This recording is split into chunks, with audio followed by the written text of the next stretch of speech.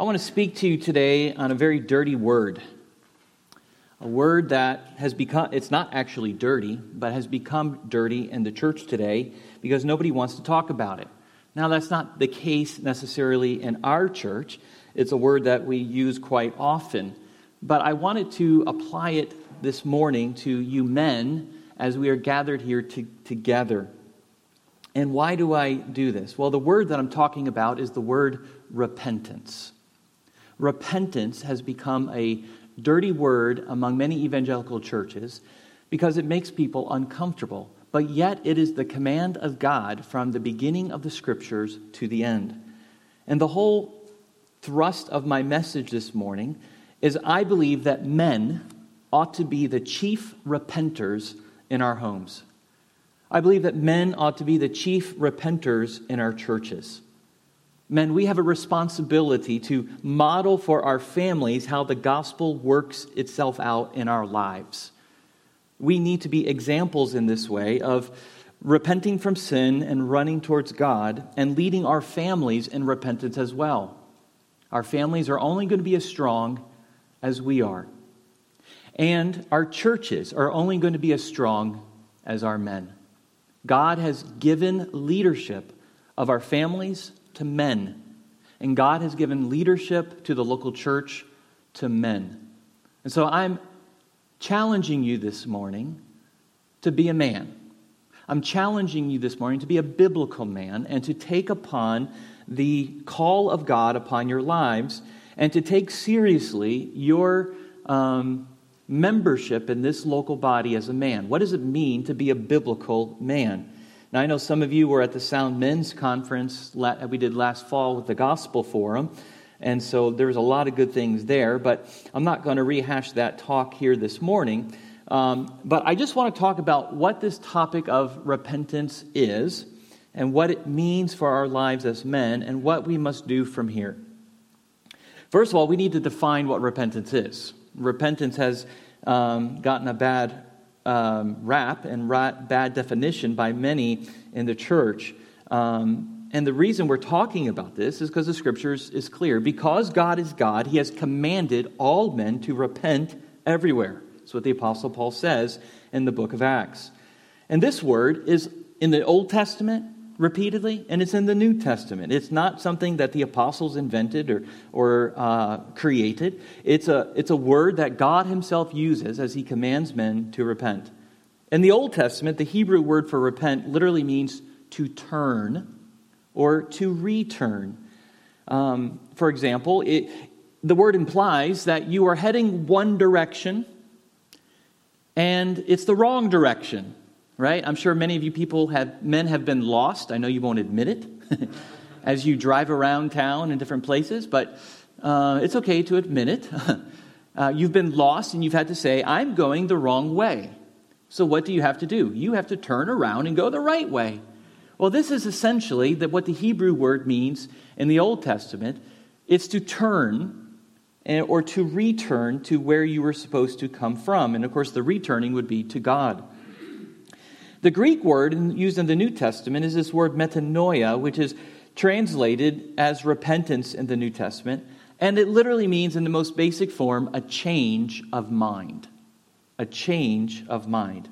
So essentially what we're talking about here, men, is the one thought about the word repentance in the Scripture is this.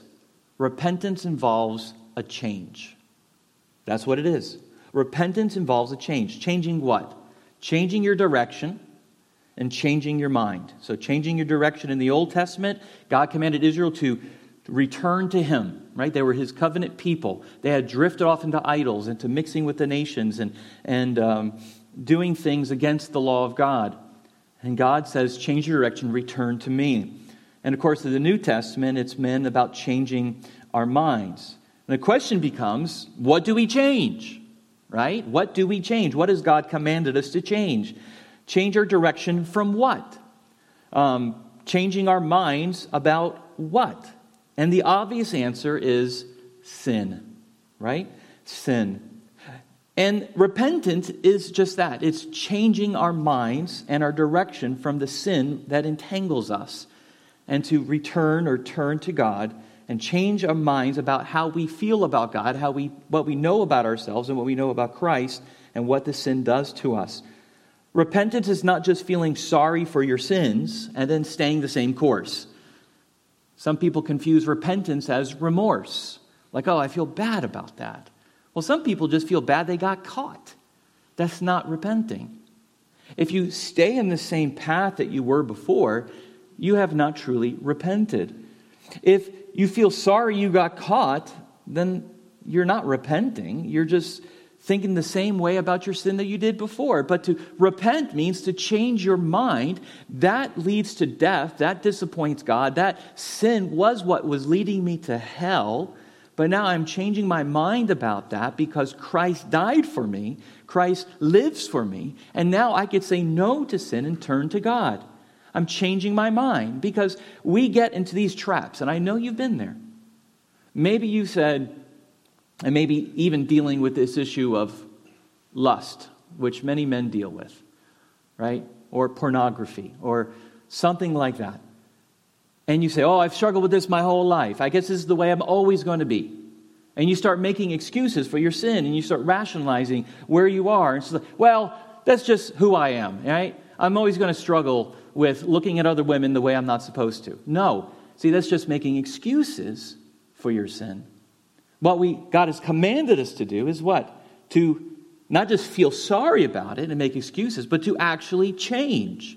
And this is a command of God. And this change is not found in you. This change is not power that you can summon to resist sin and temptation. And this is the grace of the glory of the gospel. That repentance is the work of God in your life. Now think about that. God commands you to repent, but then it is God who does the work in you that causes you to repent. It's a grace of God. That's what repentance is. I would say it this way.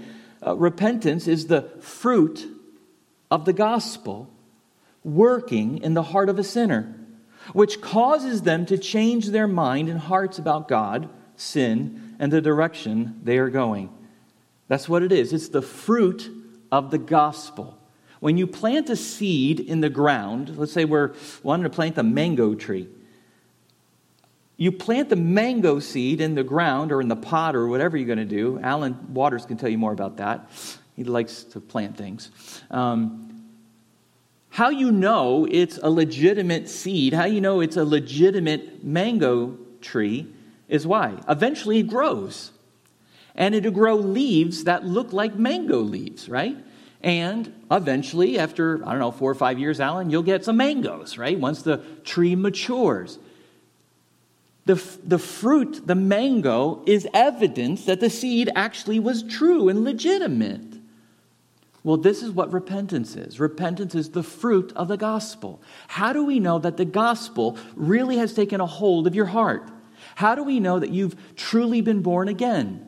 Because God has planted the seed of regeneration in your heart, given you His Spirit, and in time, over time, there is repentance that happens. Where you once were loving sin, where you once were making excuses for your sin and wanting to sin, now, because of the gospel bearing its fruit in your heart, repentance shows itself, and God gives you the power to change. That's what repentance is. It's a work of God bearing fruit in your heart. And this is the consistent message of the Bible, from the Old Testament to Jesus, to the apostles, and every biblical church today which preaches it. For example, in the Old Testament, God tells Jeremiah this, turn now, Jeremiah 25:5, turn now, and that's that word for repent in the Old Testament. It's translated here, turn now, every one of you, from his evil way and evil deeds, and dwell upon the land that the Lord has given to you and to your fathers from of old and forever. The word turn there is the Hebrew word for repent. Israel is heading this way. God says, no, that's not what I've commanded you. That's not what the covenant says. Turn from your evil and live in the land under covenant blessings and covenant relationship that I have. Live underneath my law, not your own. So God commanded Israel to repent, Judah to repent, and we know what happened when they didn't, right? We've been going through the book of Daniel. We know Babylon came in and destroyed them, and we know the Assyrians came in to destroy the northern kingdom. There's consequences when we don't repent because sin always has a price, right? The wages of sin is death. But the grace of God is that God has commanded people to repent, and there can be grace and forgiveness and mercy in Him. Repent. Repentance was the message of John the Baptist. When he begins his ministry here in the book of Luke, chapter 3, Luke is, John the Baptist, of course, was the forerunner of the Messiah. He was paving the road. And how was he getting ready people for the Messiah to come? How was he getting ready? In Luke chapter 3, he said, therefore, to the crowds that came out to be baptized by him, "You brood of vipers." That's a real seeker-sensitive message, right, that John the Baptist had. "You brood of vipers, who warned you to flee from the wrath to come? Bear fruits in keeping with repentance. And do not begin to say to yourselves, 'We have Abraham as our father,' for I tell you, God is able from these stones to raise up children for Abraham." He's speaking here to the Jewish people gathered around him. They had come to be baptized by John, but they were still living in their sin. They had not repented. They were not showing holy lives or a commitment to the Messiah or to John's teachings. And John called them what? Vipers. Now, what's a viper? Viper is a poisonous snake, right? And I believe John called them that because what they believed was deadly. What they believed was that they could come to God without forsaking their sins, without turning from their sins. And John says, "You brood of vipers." You want to be baptized? Yeah, first bear fruits of repentance. John says, I'm not going to baptize you until you show me that the truth in your heart is real and that you are actually living for God and have been changed by God. The Jews believed they could live any way they want because they were God's people. And God was going to love them and forgive them, and it was okay. And John says, if that's what you're using on your resume, then don't you know that God is able to make a whole nother people from these rocks? Don't take that as an excuse to not repent of your sins. So it's the message of John the Baptist. And what was he doing? Paving the way for Christ to come, because this is the message of Jesus as well. And look at the words that John uses there. Keep fruits of repentance. There's that word fruit there. You see, again, there's always an evidence. Have you repented? Well, the question is, where is the fruit in your life? Who were you before you repented, and who are you now? Right? And repentance is not just something you externally do. Repentance is something that is inside, that manifests itself on the outside. And the manifestations of repentance is that fruit of repentance, of turning from sin and living for God, loving God. Or before you didn't have a desire for God, but now that you're born again, now you do. And there it is. There should be some evidence that you have repented. And men, I'm asking you today, as your pastor, as a brother in Christ, what are the fruits of your repentance? Examine your heart. Examine your life. Are you in Christ? Is your life the same or worse than you were before you supposedly came to Christ as your Savior? Where's the evidence? Where is the proof? Where's your heart? Where's your love for God? Where's your obedience to His Word? None of those things save you, but they're signs that you have been saved. Again, this is not just the message of the Old Testament, of John the Baptist, but also of our Savior as well. The first thing Jesus said after He was baptized was repentance. In Mark chapter 1, verse 14, Mark records for us, "Now after John was arrested, Jesus came into Galilee proclaiming the gospel of God and saying, 'The time is fulfilled and the kingdom of God is at hand. Repent and believe in the gospel.'" This is the words of our Savior. You want to believe the gospel? It comes with repentance. You see, many churches and pastors today preach this easy believism, that there's no repentance of sin required. Just say a little magic words, say in Jesus' name at the end, come to church, and you're going to heaven. That's not the way it works, friends. You believe in Jesus Christ, giving him allegiance as the Master and Lord and Savior and King, and you believe in his gospel, which is what? Jesus died on the cross, was buried, and rose again from the grave. And because he is God, then I must give myself over to him. He is my sovereign. He is my king. Here's Jesus preaching repentance at the very beginning of his ministry, calling people to forsake their sins, to change their minds about who God is, who he is, and who they are. And then also, after the resurrection, Jesus continues with this theme of repentance. After the resurrection, in Luke chapter 24, when he meets the two disciples on the road on Emmaus, Luke 24, he said to them in verse 46, "Thus it is written, that the Christ should suffer and on the third day rise from the dead, and that repentance for the forgiveness of sins should be proclaimed in his name to all nations, beginning from Jerusalem." So it's the message of the Old Testament, the message of John the Baptist, the message of Jesus, and of course the message of the apostles. And the New Testament tells us that our faith is founded upon these apostles. Founded because it was them whom Christ has commissioned to go spread the gospel and build his church and to make disciples, of which we are a domino effect over the last 2,000 years. In Acts chapter 2:38, on the day of Pentecost, what does Peter preach? Peter, on the day of Pentecost, said, "Repent," speaking to all the Jews gathered in Jerusalem, "repent and be baptized, every one of you, in the name of Jesus Christ for the forgiveness of your sins, and you will receive the gift of the Holy Spirit." It was the message of the Apostle Paul. In 1 Thessalonians chapter 1, verses 9 and 10, "For they themselves report concerning us the reception we had among you, and how you turned to God from idols to serve the living and true God, and to wait for his Son from heaven, whom he raised from the dead, Jesus, who delivers us from the wrath to come." So here is Peter and Paul both preaching repentance, just like Jesus did, just like John the Baptist did, just like the prophets did, and just like the Lord delivered the command in the Old Testament. Obviously, when we think about repentance, we think about this is something an unsaved person has to do, right? Repent and believe the gospel. Of course that's true. They need to turn from their sinful ways and obey God, receive Christ as Savior, believe him in what he did for them, and trust him fully alone for salvation. And all that's a work of God from within. When the gospel is preached to a lost person, God awakens their heart. They become a Christian. But how do you know what happened to them was real? How do you know that what happened to that person who said they believed was real? Again, there's always a change that has to happen. If there's no change in the person, then their salvation is not legitimate or true. It's just words that they said or something that they maybe affirmed intellectually, but not from within their heart. True trust in Christ alone.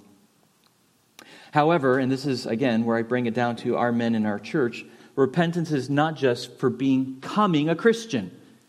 Repentance is for every day of the Christian life. And men, I don't know all of you and all about you, but I know that like me, I can guarantee you that you sin every day. Why? Because the Bible says it. All of us sin every day. Repentance is not just to be saved, but repentance is a continual part of the Christian life. We don't just repent once and done, but the Scriptures command us that our lives are to be marked by repentance as the fruits of our salvation. And this is actually how Martin Luther, if you think back with me, 1517, when he nailed the 95 Theses to the Castle Church door in Wittenberg, the very first theses of those 95. Number 1, what is it? This is what Luther writes. When our Lord and Master Jesus Christ said, "Repent," he willed the entire life of believers to be one of repentance. So men, when we as Christians, when we say that we need to repent every day, we are not saying you need to get saved again. Right? We get saved and justified one time. We don't repent for our justification again, but we must repent for our sanctification. That is the process of God making us holy and growing us in Him. This is repentance that we're seeking. And how do we do this? How do we do this? How do we repent for our growth? How do we repent because we're Christian? I think every day of our lives, man, and I say every day. Every day. You put your head on your pillow at night to go to sleep. If you're like me, you're out in 30 seconds, so maybe do it before that. Every day of our lives, we need to examine our hearts to see if there's any sin that lurks within us. We need to confess that sin to God, knowing what it did to Christ. We must remember the gospel of God and the forgiveness that is already ours, and we need to make a change of action that leads to that sin not reappearing and for us falling in that same trap again. And depending on what those things are, that needs to be lived out and fleshed out in different ways. But we need to make a change. We need to have our affections transformed by Christ. And this is where we go to having men in our church. How can we have a strong church if we have weak men? It's impossible.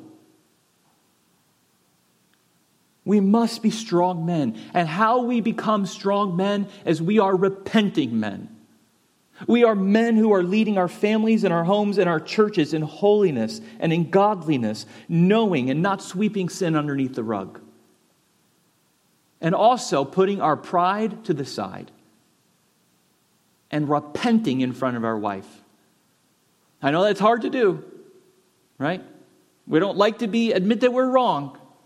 But if we're going to love our wives as Christ loved the church, we're going to care for her soul. We're going to put that aside and say, my pride, God, crucify that. And let me show my wife what true fruits of repentance looks like. And lead her like you're supposed to. Lead her as you ought to. Again, how can we have a strong church if the men of our church are not leading because they're not repenting? Repent in front of your children. That's a hard one. We blow it as parents, don't we? We blow it as fathers. This is something I've had to swallow my pride. I've had to go to my children many times and say, Dad was wrong. I acted in anger when I was trying to help you. I said the wrong words. I did something I wasn't supposed to. I need to repent of that. Christ forgives me. Will you forgive me? Show them and model to them repentance. That's how you lead your family, men. In the Word of God, but also, practically speaking, modeling it. Strong men repent. Strong men turn from sin. Strong men's lives are characterized by the gospel. So I ask you, how does repentance look like in your life? How does repentance look like in your home? And how does it look like in our church? How will God ever bless our church if we have men clinging on to their sin? How will God ever bless our church if we love our sins more than Christ? Which could be a very evidence and fruit that maybe some men in our church don't even know Christ. And instead of repenting for sanctification, they need to repent for salvation because they've never been saved to begin with. And I say that as your pastor, who I think there's many men in churches today that have the excuse that their morality can take them to heaven. And they're going to be greatly finding out that that is insufficient. So knowing that God has commanded us to repent, knowing that God has commanded us to lead our families and to lead our churches, what will you do? What will you do? Maybe you don't know Christ. Maybe you've never trusted Him fully and repented of your sins. There's been no evidence of your faith and trust in Him. Then today, trust in Christ who was crucified as your substitute and was raised on the third day. That's the only way to heaven, men. It's the only way. And perhaps you're a man who is repeatedly falling into sin and to pornography or to lust or to greed or to pride or whatever the action is. Let the last time you did that be the last time. Stop making excuses and repent. And lead a strong life that God may bless you, your family, and our church. Sin has a devastating effect in our homes, a devastating effect in our church. And we need to crucify it as soon as it pops up, before its ugly roots have any chance to plant itself and root itself within us.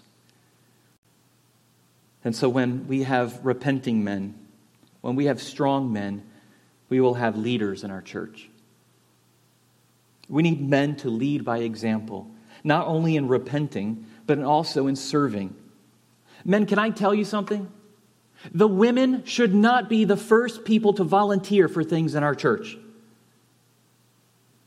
That's wicked. Not that they're serving great, praise God, but where's the men? God, give us strong men. We have strong women. They're the first one to do many of the first things.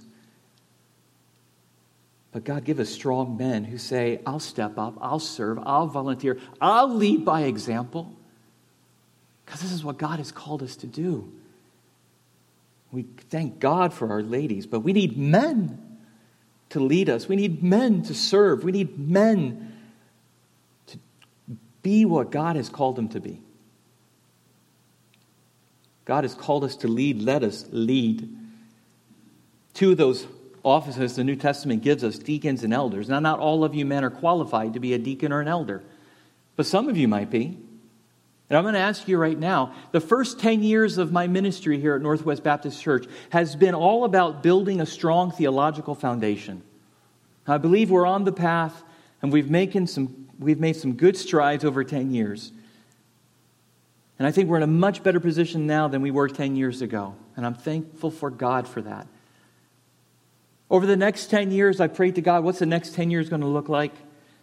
For as long as God has me here. The next 10 years, I want to devote in developing and assessing and training godly, strong men. That's my passion over the next 10 years. That's my call as your pastor. Over the next 10 years, I want this men's ministry to be dripping with the Word of God. With men that are having godliness produced in their lives. And perhaps among you men, we need to identify who could be qualified and called to the office of elder. It is my desire to have a plurality of elders in our church. Elder is another word for pastor, as you know. Not a staff pastor, but lay pastors that could shepherd and help lead God's people in holiness. And also, we need deacons. Deacons are servants of God. They're not board members. They're servants that serve the church. This is who deacons are. And so over the next 10 years, I want to develop an elder training program to assess and train and build those men up who could serve this congregation as elders. And also the same for deacons. I want to start a deacon training program to assess and call and train deacons to serve God's people with the physical needs of the body. Man, this is my heart. I hope you hear it. And I hope you're not going to check out because you've done your time. You're still breathing. You're still alive. Your heart's still beating. God wants you to lead His church. Amen. We need you. We need you. Strong men, sound men, leading men, repenting men, saved men, growing men. Let's get some initiative. Let's go. Let's not let the women lead the way. Let us be the first to stand up and charge and go into battle. And we're in a war. We're in a war in our culture. We're in a war in our society. And we can't stay on the sidelines and play games. Who will stand and fight with us? That's what I'm praying for God, for you.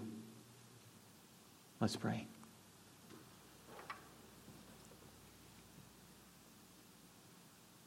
Oh God, help us. Thank you for these men. Thank you for the gospel. Oh Lord, my heart breaks for even one man or two men or whoever is here that doesn't know you, that they would truly repent of their sins and trust in Christ alone for salvation. Oh God, break our hearts over the lost, even the lost who are among us. Draw them by your Holy Spirit and show them the truth of your word.